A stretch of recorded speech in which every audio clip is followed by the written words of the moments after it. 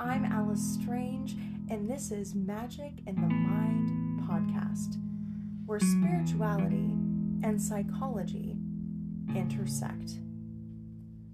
Today, we are talking about Carl Jung and all the things that Carl Jung is and all of the other really strange things that Carl Jung is.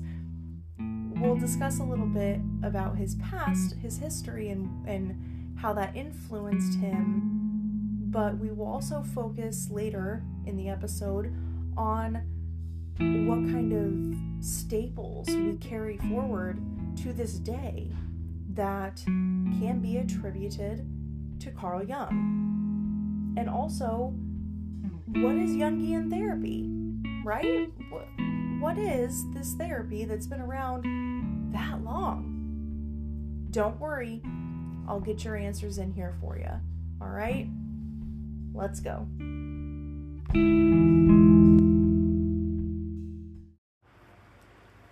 All right, everybody. Quick disclaimer.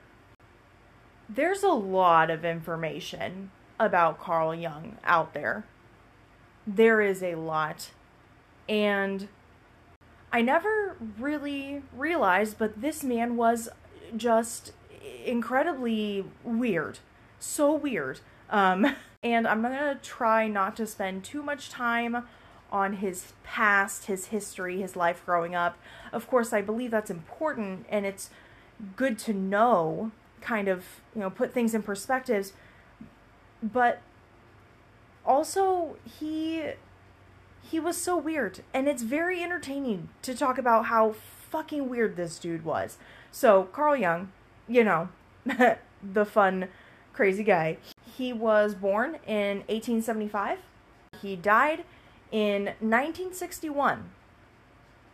My mom was alive in 1961. No, she was close, but it's really not that far away. I thought, for some reason, I guess my personal information told me he was much further in the past, and that's not the case. But he lived in Switzerland, and basically we know him as the founder of analytical psychology. And there are so many areas where his work has been very influential, very critical for changes in those fields.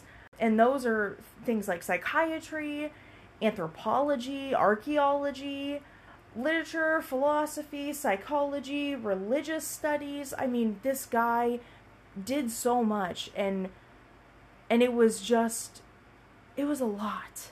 So let's get into that a little bit, or get into his history, so we can learn a little bit about what made this guy so different.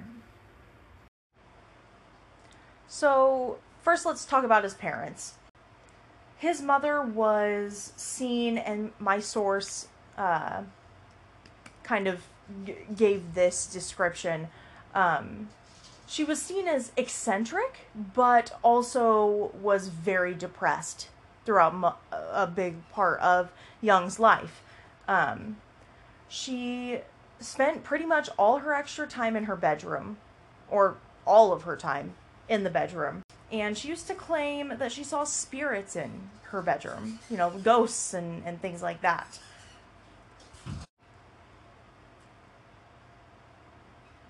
And according to Jung, she was, quote, normal during the day, but at night, she became unusual and mysterious. Interestingly enough, Jung said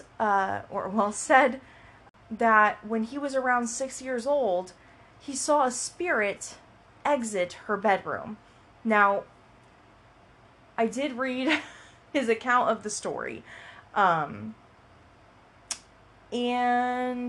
it was weird, but I can't remember it exactly, and I just really feel like you need to hear this story for a second, so I'm going to look it up real quick. Give me a sec. Okay, I found it, and it's better than I remember. I am going to read this straight off the Wikipedia article, because whoever wrote it it's hilarious. So, Jung reported that one night he saw a faintly luminous and indefinite figure coming from her room with a head detached from the neck and floating in the air in front of the body. Period. Then it just says Jung had a better relationship with his father. I just think that's like the funniest. I'm sorry. I crack myself up. But that's what he saw. Just to finish up the section about Jung's mother, she did often stay away at hospitals, presumably because she was very depressed, and her absence, along with the depression that was there when she was present, this caused Jung to think of women as just innately unreliable. Women are just kind of unreliable. That's sexist, but his father was the son of a noted German-Swiss professor of medicine, and his father was a rural clergyman. Jung was closer to his father than he was to his mother, and this made Jung associate his father with reliability, but also powerlessness, and that's kind of sad. Jung was quite the introvert, spent a lot of time alone, and we're getting a little bit even more into the weird stuff.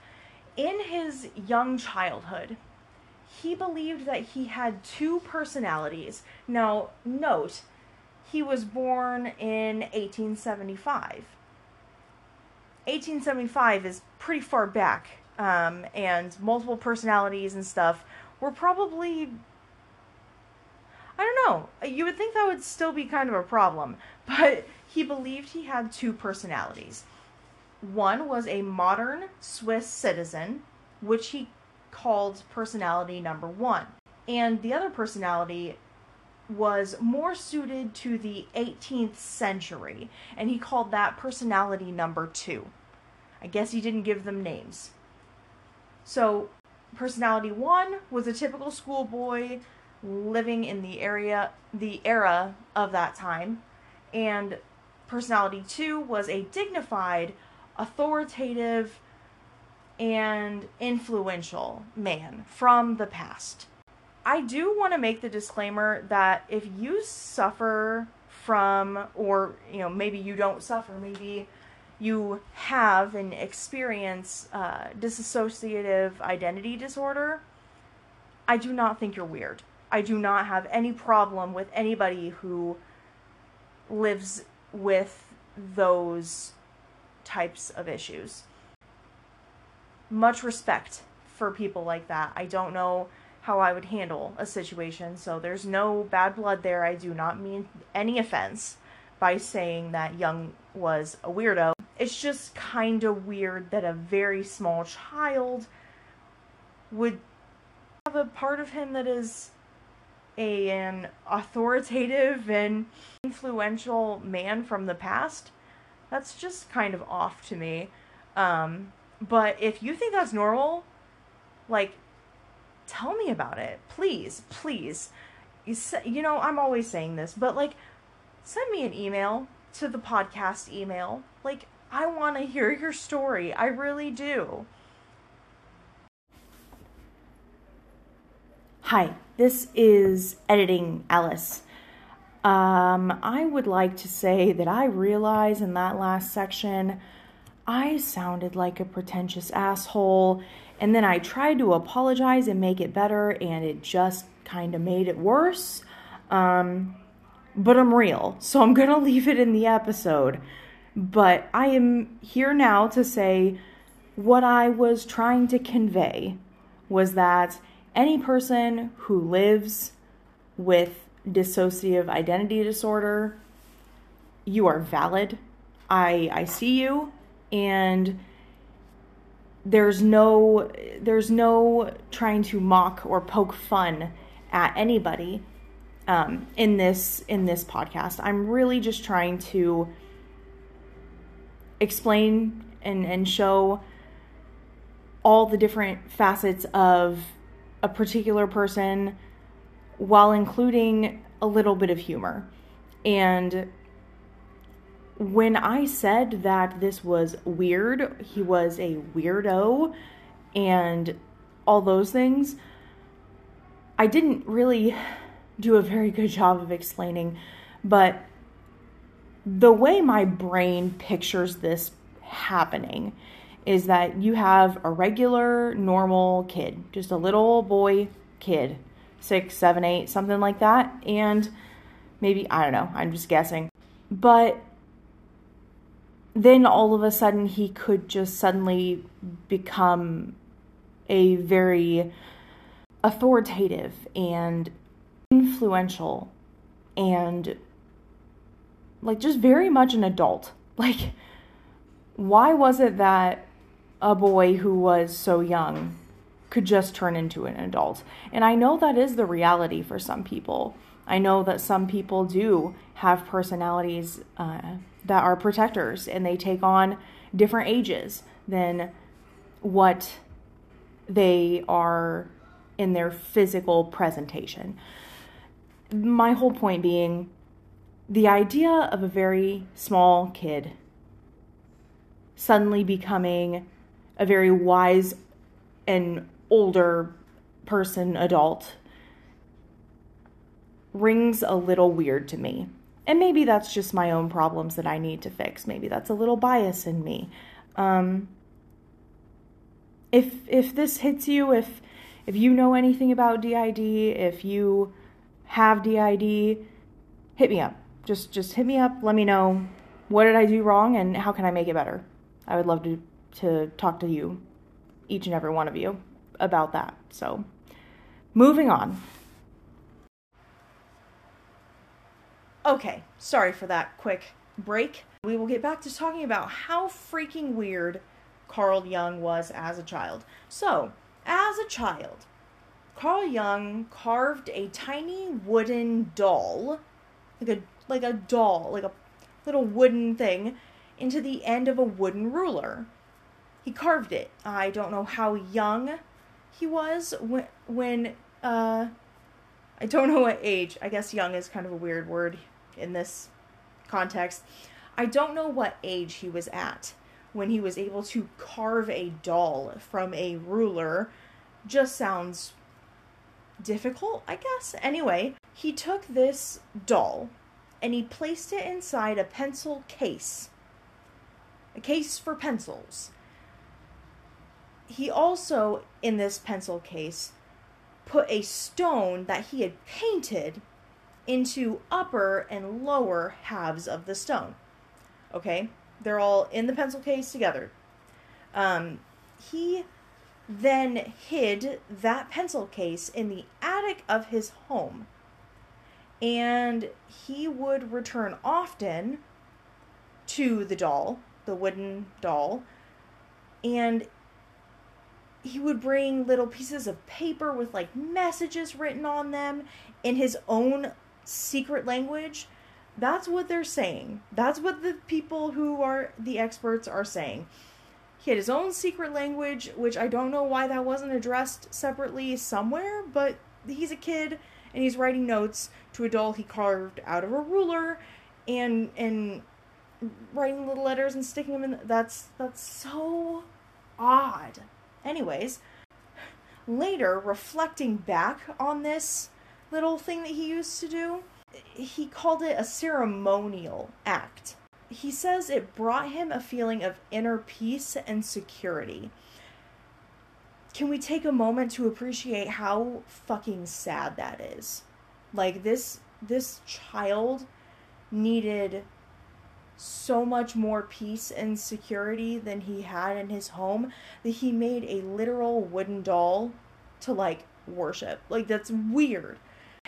Also, as an adult, he realized that this little ritual that he did was super, super similar to a lot of indigenous cultures, which that realization there kind of went on to fuel his ideas about symbols and archetypes and the collective unconscious, etc.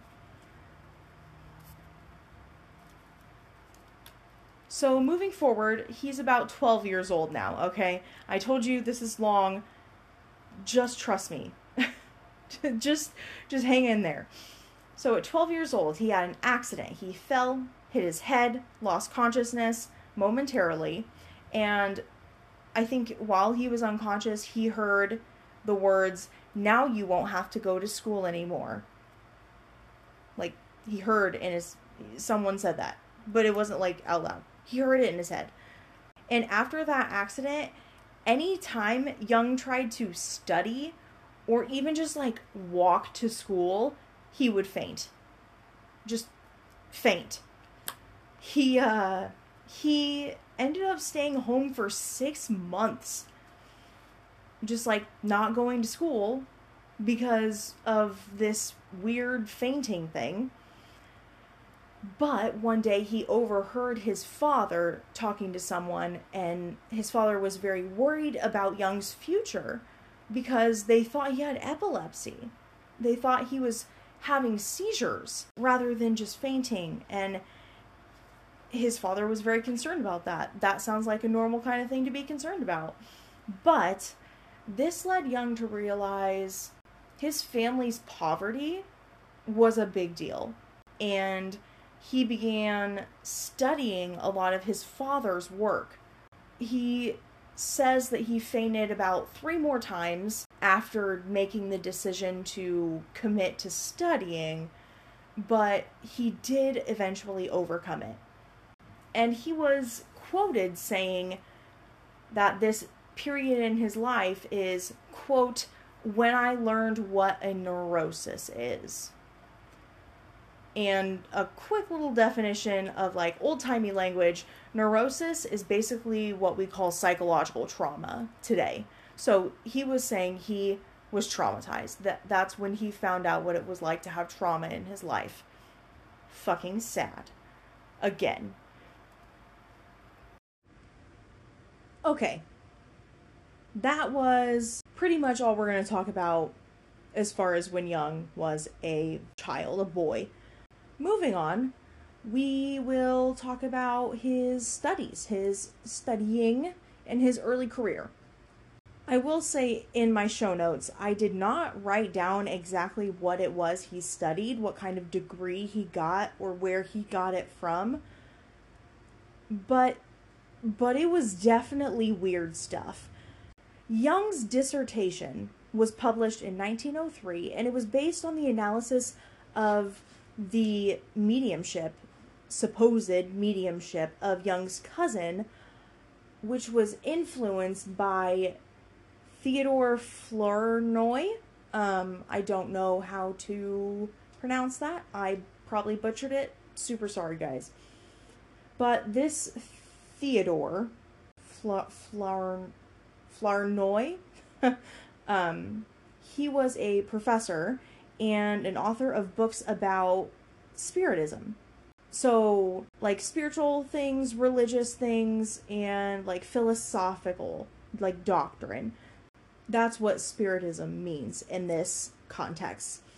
And he also was an author on a lot of books about parapsychology, such as the study of psychic abilities and phenomenon, including intuition, telepathy, premonitions, clairvoyance, telekinesis, near-death experiences, synchronicities, and seeing spirits.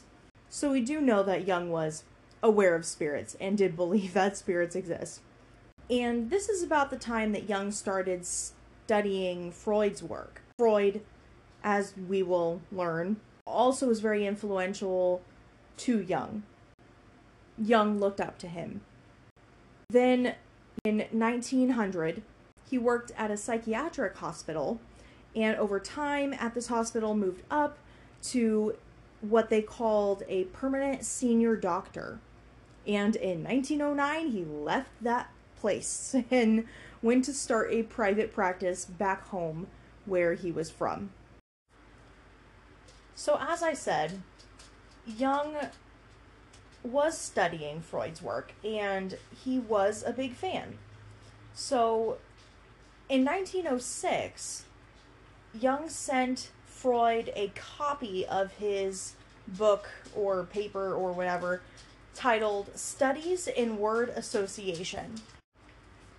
And later, he also sent a copy of Diagnostic Association Studies, the title being, to Freud, but Freud had already purchased a copy of this writing. I really apologize for any little click-clacking. We moved to a new house, and there's hard floors, and my dogs just want to keep walking up and down the whole house and click-clacking the whole way. Here comes another. I'm sorry. I will try to minimize that. So in 1907, these two men met, and Jung recalled their conversation as spanning for 13 hours. I don't even like to stay awake for 13 hours at a time. That is a lot. I'm a talker. I can talk a lot. 13 hours is impressive, though. That's impressive. Anyways, 6 months later, Freud and Jung began officially collaborating on studies and things like that. As I said, this was in 1907, and then 6 months later, they started collaborating. In 1910, Freud called Jung, quote, his adopted eldest son, his crown prince and successor, end quote. And Freud gave him the position of lifetime president of the newly formed International Psychoanalytical Association. I don't know about you, but that sounds pretty special. Saw him as a son, his adopted son, and his crown prince and successor. That's so dramatic, and I kind of love it. But yeah, gave him the position of lifetime president, and that's special, I would think. I would think that's very special. But all good things must come to an end. There came a point where Jung was writing a piece about libido, and tensions began to rise up between him and Freud around the nature of libido and its function, among other things. As we all know, Freud is the guy who thinks everything is run by sex. Like, weird stuff, okay? Freud was weird when it came to the sex stuff. And Jung kind of saw that. He kind of challenged that. He de-emphasized sexual development and libido and focused more on the collective unconscious. He felt that libido was an important part of personal growth, but didn't agree that it alone was responsible for the formation of a person's personality. That sounds a little bit more on track for me. Other disagreements between the two of them involved how they viewed the unconscious. Jung saw Freud's theory of the unconscious incomplete and unnecessarily negative, and also lacking flexibility. Freud basically believed that the unconscious was just a big collection of repressed emotions and desires. But Jung, he didn't disagree completely, and their thoughts overlap to an extent, but Jung talked about the personal unconscious. And Jung defined the personal unconscious as an ongoing process rather than just a static model. The personal unconscious is made of things that were once in our conscious awareness, but have faded from consciousness through either being forgotten or repressed. And Jung also proposed the existence of a second overarching form of the unconscious beyond the personal. And Jung also proposed the existence of a second overarching form of the unconscious beyond the personal unconscious called the psychoid. There are a lot of things that he put into words that no one else had before. And we use a lot of those things today in many areas of our lives. But the psychoid is not one of them. It generally, it's just too out there. It's too hard to even conceive. Because, you know, even now, it's not a widely known topic or thought, idea, because it is essentially defined as that it's unable to be reached by consciousness and is ultimately unknowable. So basically, he made a word for whatever it is out there that we can't even grasp in our little human pea brains, basically. And that's so conflicting, because if it's ultimately unknowable, if you can't even consciously perceive it, how do we have a word for it? I mean, I don't get it, really, but that's probably why it's not very popular among people to talk about. And to just kind of dive into this weird thing for a minute, the psychoid archetype basically has like 3 identifiers. And first, it is inaccessible to consciousness. So, like, you can't really just make your brain think about it, I guess. But there's still the unconscious, right? So there's that. Second, it's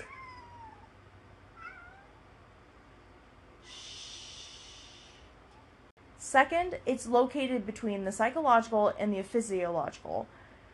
It combines or transcends both. But the third and most significant aspect involves the relationship between a person's psyche and the physical world beyond that person's body. That's all the information I got, guys. Super weird. Maybe you are interested in the psychoid and you want to do a deep dive. Cool. Have fun. Live it up. But for me, that's all the information I need. So all of these tensions around Jung and Freud really came to a head, I guess, around 1912. So in 1912, basically Freud and Jung were working together, doing conferences, doing visits, and they were going overseas. They were in America, they were in Europe, and they were doing lots of speaking pieces. But in 1912, I can't just overlook it, okay? Jung got really pissed that Freud visited a friend that was nearby where Jung was at the time, and Freud did not come and visit Jung. And Jung literally titled this, the name of the city he uses in the title, I can't pronounce that. It's German or something. I don't even know. No, I cannot pronounce that. So he just trust me on this. He titled it as the insert name of city, gesture. He titled this incident in his life. That's so weird.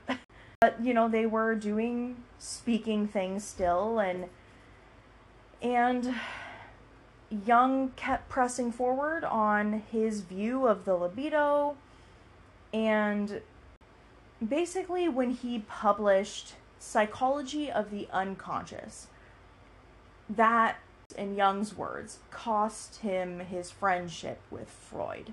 So, Jung and Freud were not getting along. Freud and Jung met for the last time in person in September 1913. There was a big speaking event, and Jung was doing a lot of starting new things and big ideas that we're going to talk about later. he made analytical psychology a little bit of a name for itself. But in 1912, when he published Psychology of the Unconscious,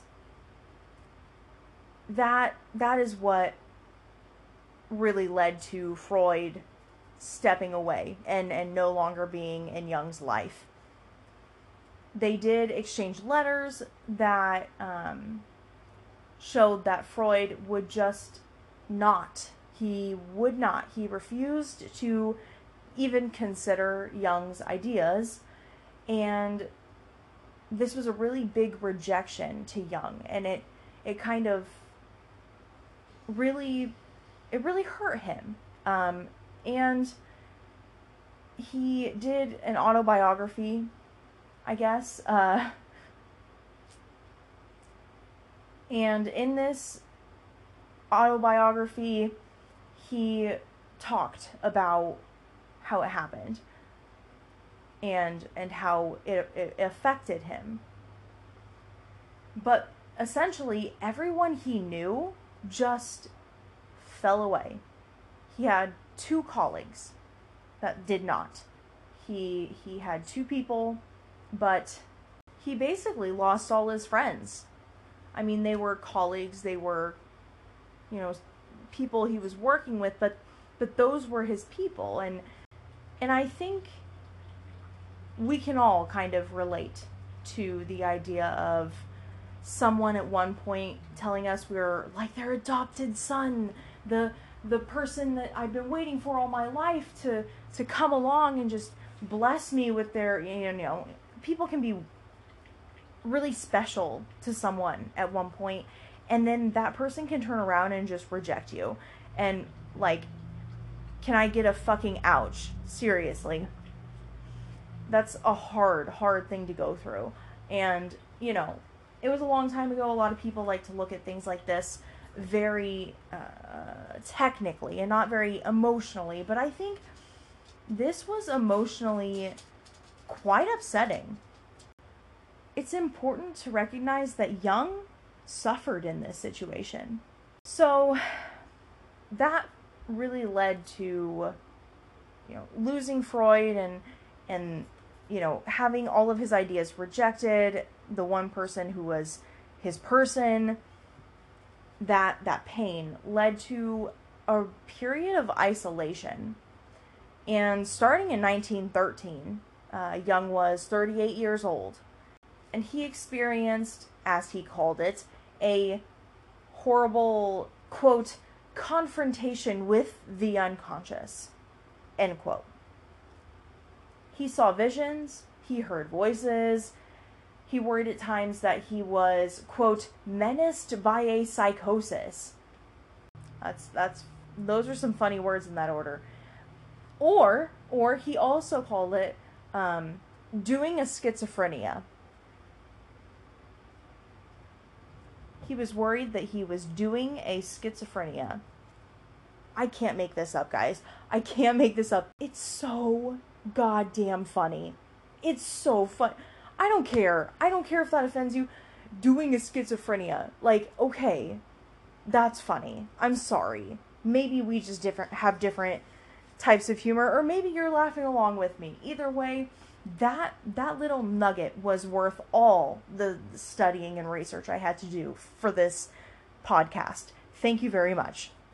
So while he was worried he was doing a schizophrenia, he thought it was a valuable experience all in all. And in private, when he was alone, he would induce hallucinations through a process of active imagination. And he recorded everything he experienced in many, many small black journals. And Jung went on to refer to these writings in these journals as the Black Book, and considered it a single integral whole, meaning not a bunch of separate little black books. No, these were the Black Book. Okay, whatever. We've heard weirder from him, right? So, he eventually, in 1915, commissioned a special red leather-bound book and transcribed all of his notes along with the paintings into it over the course of 16 years. I do believe there's somewhere you can go, you could probably purchase the black book or the version with the paintings. So, to kind of review and summarize, Jung's thoughts were very much influenced. They were formed by his early life experiences he had with key family members. His maternal side included a lot of involvement and interest in occult practices. His paternal influences included his grandfather, who was Carl, with a K, Carl Gustav Jung, who was a physician and an academic scientist. So we can kind of see how Jung got into the area that he did, even with all the weirdness. Or maybe because of it. Who knows? Maybe scientists are just like, you gotta be weird. I don't know. And while Jung was a practicing clinician and also a writer and founded analytical psychology, he did spend a huge part of his life exploring so many other things. Things he studied include quantum physics, Eastern and Western philosophy, including epistemology, sociology, astrology, alchemy, and vitalism. If you want to know what vitalism is, go ahead and give that a Google. It's just vitalism, just like it sounds. I really did try to pin down a good definition for this podcast on that one. It didn't happen, and it's not going to. So if you're interested in just not understanding anything someone's saying about a term, go look that up.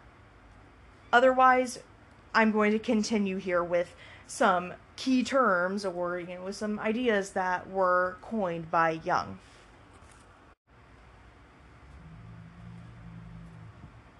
So one of the things Jung really relied on in his writings, in his beliefs, is the belief in archetypes, which, if you don't know what an archetype is, it is kind of a universal inherited idea or a pattern of thought or an image that is present in a collective unconscious of all human beings. Archetypes are thought to be the basis of many of the common themes and symbols that appear in stories and myths and dreams across different cultures and societies. There's also the idea that archetypes change as time goes on. The examples they gave for common archetypes were things like the shadow and the wise old man or the maiden. Those, back then, sure, that's probably the archetypes they had. But nowadays, the shadow being like shadow work, shadow self, the inner, deeper unconscious, that's obviously still a thing. But rather than the wise old man, we kind of nowadays see it as like a wise woman. Like that weird witch that just lives on the edge of society in a weird cottage. It's my dream one day to become that witch. But the crone. And actually, if we want to kind of slip a little bit more into the spiritual side of things, the mother, maiden, and crone, all three of those are archetypes that do repeat themselves through different cultures and different places, and it's quite interesting. Many people will look at the major arcana of the tarot as a whole just set of archetypes. And I think that's pretty appropriate. The Fool. That one comes to mind. The Fool. The young and excited and very naive but very adventurous and willing to put in the work and take the risk and go on an adventure. Like, yeah, we see that all the time. The Fool is definitely an archetype. What about the Hermit? The Hermit is definitely an archetype. That kind of falls into the wise woman or the wise old man. You know, that's the same archetype as the Hermit. And most likely, the reason we have so many gods and goddesses that are very similar to other gods and goddesses in other cultures is because they are an archetype. They are representing an archetype. And that's really just all Jung was about. Like, the collective unconscious. We all have this archetype made up, you know, because we're human and we share an unconscious system. It gets really deep, really fast. So, interesting for sure. So moving on from there, we can look at the terms anima and animus. Now, Jung described the animus as the unconscious masculine side of a woman, and the anima as the unconscious feminine side of a man, each transcending the personal psyche. So, unlike the divine masculine or divine feminine that spiritual type people are familiar with, this describes a trait common to the opposite sex being found in your subconscious. For example, a man can feel sensitive, which is normally a female trait, because of the anima. Definitely weird, but for the times, sure. Then, of course, we have the collective unconscious that Jung talked about so much, and that was defined by Jung as being the unconscious mind and shared mental concepts encompassing the soul of humanity at large. Very much made up of instincts, but as well as archetypes. And it helps to explain why similar themes occur in mythology around the entire world. I don't have to explain this one, but Jung was the person that came up with the idea that some people are introverts and some people are extroverts. I guess I didn't know that needed to be invented, but it was. Jung did it. Individuation. Now, individuation is a process where the individual self develops. It's a developmental psychic process where the unique elements of a personality, the personality of the person, pieces of the immature psyche, and experiences of the person's life become fully integrated into a well-functioning whole, into one person being present, I guess, in all of what they are made of, so to speak. Another thing Jung talks about is a persona, and to him, that meant a mask a person wears while they're being social, and it is designed, on one hand, to make a definite impression upon others, but also, on the other hand, to conceal their, quote, true nature, the individual's, basically the shadow material that people don't want other people to know.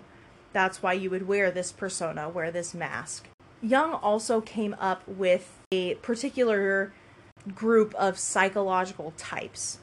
And these psychological types are similar to, and probably the precursor to today's Briggs-Meyer personality type thing. You know, everybody knows their personality type with the little letters and stuff. That's the same idea. Jung came up with his own version of that before it was done by anybody else. And of course, if we're talking about Jung, we can't just not talk about the shadow. the shadow self.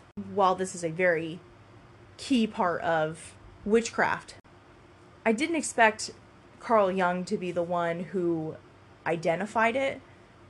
A little strange to me, but I guess the whole learning process about who Carl Jung was, everything included, was weird. Anyway, the shadow self was defined as an unconscious aspect of the personality that we find wrong or shameful or undesirable, anything like that.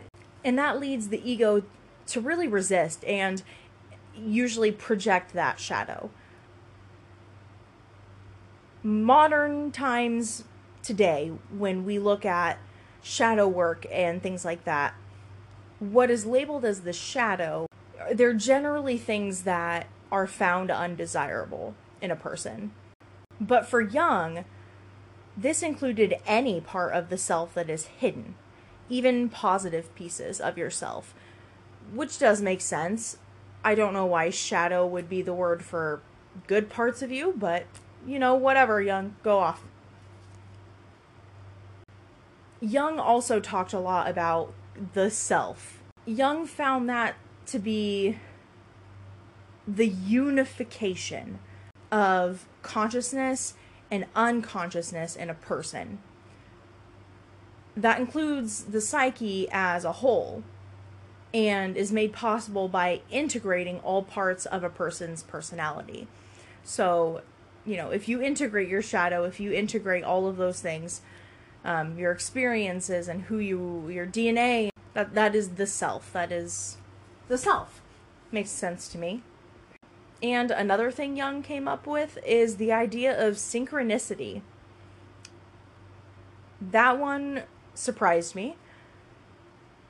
I think of synchronicity as being kind of a modern type idea that, you receive messages from somewhere higher or somewhere else outside of your own self through synchronicities. And I'll stumble through this awkward definition that I was given, but when Jung talks about synchronicity, it usually is referring to circumstances that to the person appear meaningful and related, but actually lack a very, kind of casual connection. They don't really go together in any particular way to anyone except for the one person or, who that synchronicity was aimed toward. And synchronicities are a person's subjective experience, and that connects the events in a person's mind with something in the outside world. So synchronicities really are just based on subjective experience of a person and how something completely unrelated to them or in the external world somehow connects with something in your mind to mean a certain thing. They may be appearing to everyone else to have no connection, but to that person they have some other kind of spiritual meaning behind them. I probably didn't have to include the definition of synchronicity, but this was an awkward one and I thought it was kind of funny. We are now officially stepping into the part of this episode regarding modern usage of Carl Jung and his studies and his ideas that contributed to psychology as well as many other things. So we talked about individuation. Jung came to believe that individuation is the healthiest spiritual quest and one of the most beneficial things to do for yourself. Individuation, basically trying to become more and more fully and truly who we are, essentially. This is a process of becoming more and more conscious of our unconscious motivations and is a lifelong process that can be followed along through many different paths. Here's a little quote for you about individuation. Individuation means becoming an individual, meaning the word in and individual being separated by a hyphen. Individual. Anyway, and insofar as individuality embraces our innermost, last, and incomparable uniqueness, it also implies becoming one's own self.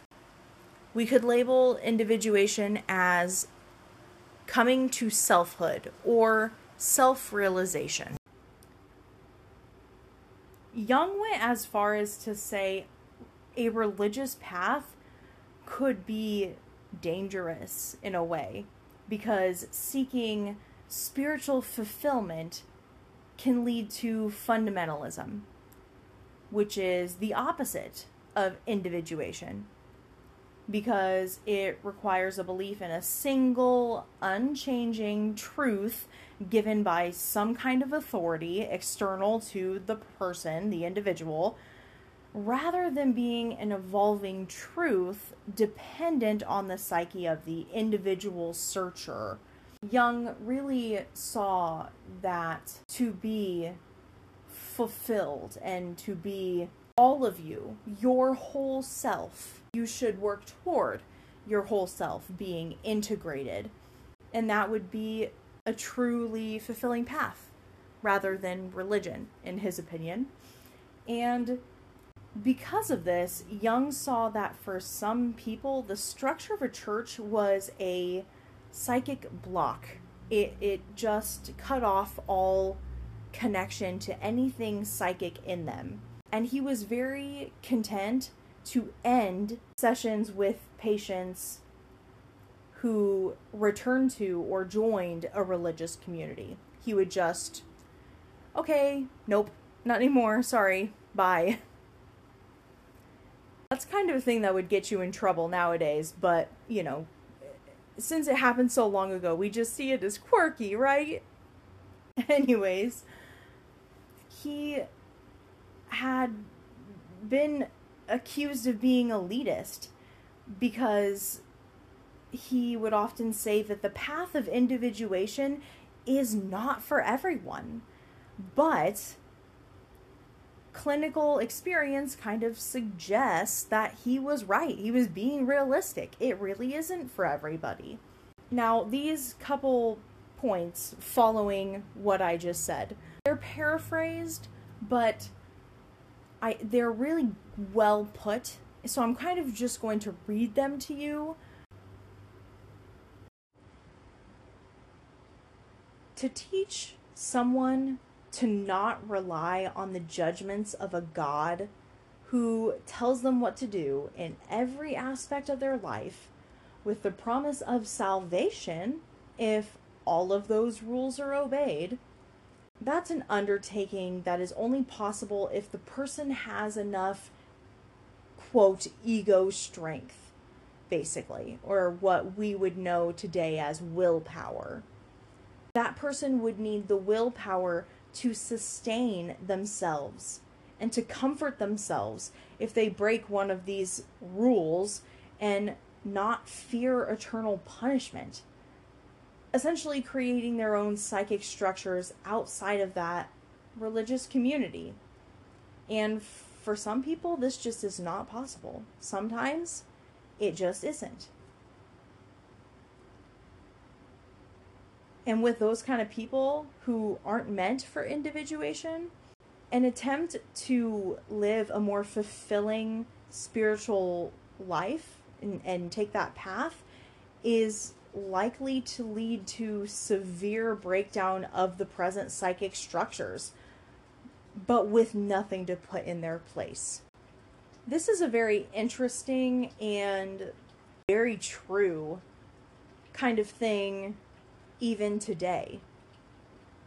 If you think about it, I know I came from a very Christian background, a very strict Christian background, and I was always taught that I was wrong, I was bad, I was evil, I was not enough, I was only going to heaven through God's grace, and only good enough for that because he chose to kill his son once rather than every human ever. Every time.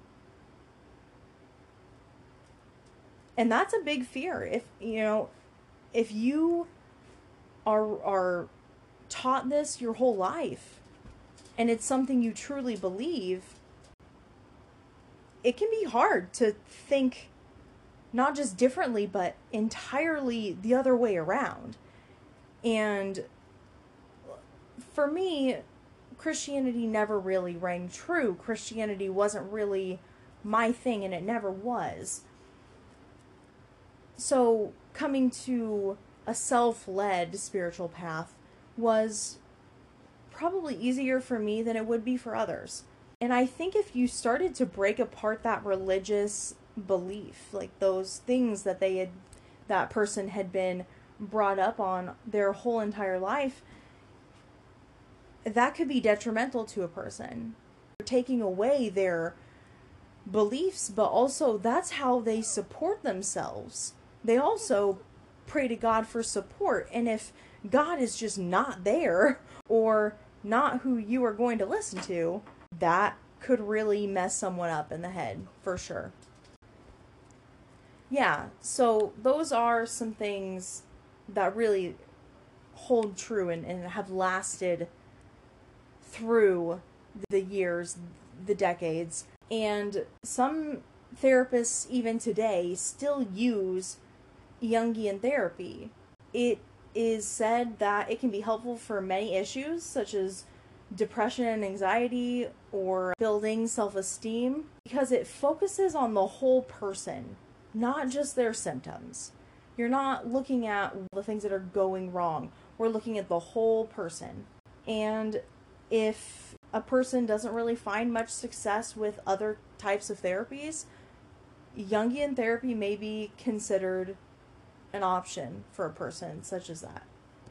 Some things that are usually part of this type of therapy include active imagination, or dream analysis, or art, or even word association. And after reading about this type of therapy, I realized that I have very often, with different therapists, touched on Jungian therapy techniques.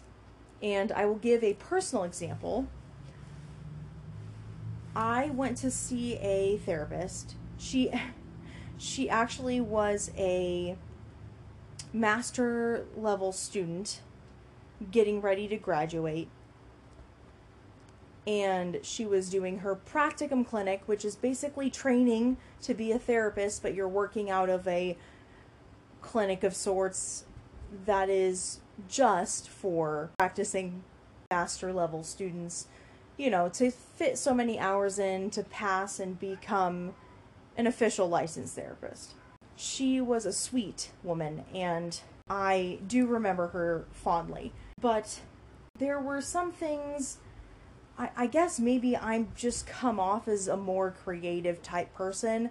Usually people intuitively or with context clues can pick up that I'm very creative, very out of the box, very visualization kind of person. It's just kind of how I am. So I was going through a particularly rough time, a very hard time in my life. So my therapist would ask me what my internal house felt like, as in, if my inner world was a house, what it was like being in that internal house. And as I said, it was a very difficult part of my life. I was going through a lot. I had not been to therapy in a long time, and I was in a situation severe enough that I felt like I had to go back. So when I would describe this internal house, I would say things such as it was dark and cold, and I'm just feeling around. I can't see. I don't know where I'm going. I'm very lost. I'm very afraid. I'm very lonely. I would describe sitting on the floor, a bare dirt floor, with my arms around my legs, not being able to see anything, and being very, very alone. And I found that when I was having a hard time describing what exactly it was I was feeling on the inside, this creative and metaphorical exercise really helped to encompass those emotions.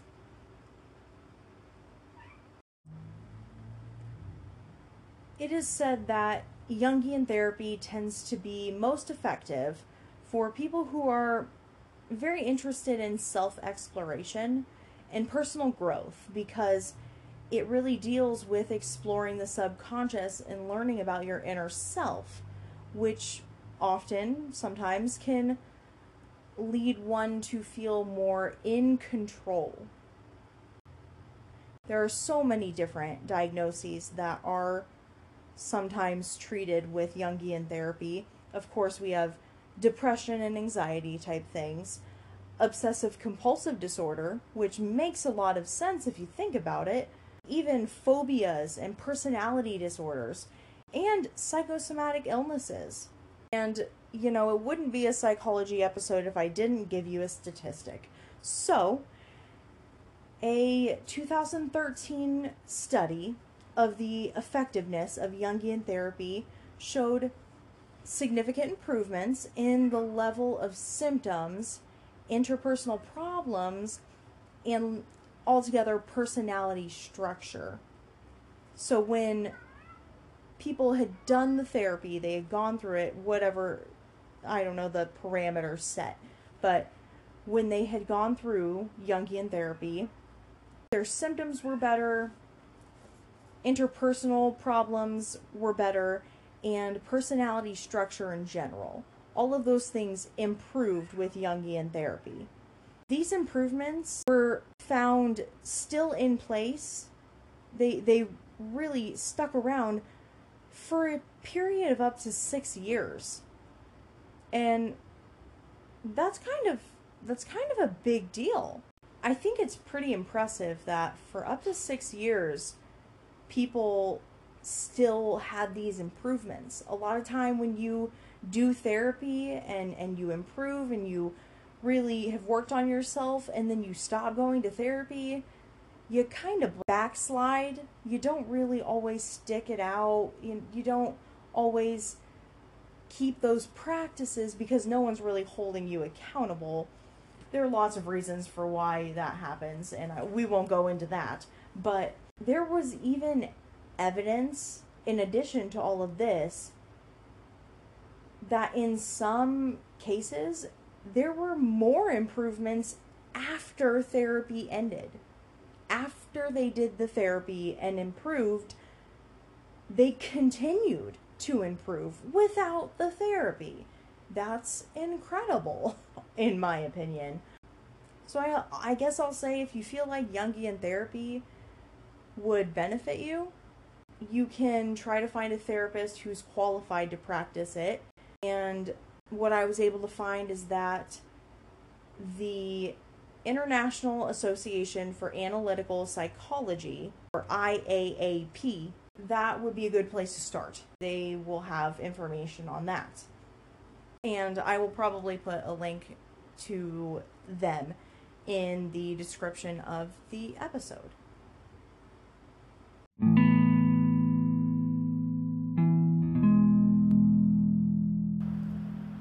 And that's about it for us, guys. Did a nice little deep dive on a very interesting man. I feel like his life is just almost a little too crazy to be real. And that's hilarious to me. I hope you all enjoyed that. I hope there were entertaining moments that made you scratch your head a little bit and think about. I sure did. And that's what we're here for, to learn and to wonder and to be curious. So remember, I'm Alice Strange, and this is Magic in the Mind podcast. May you always be well, be kind, and may your curiosities for this world never fade. Bye.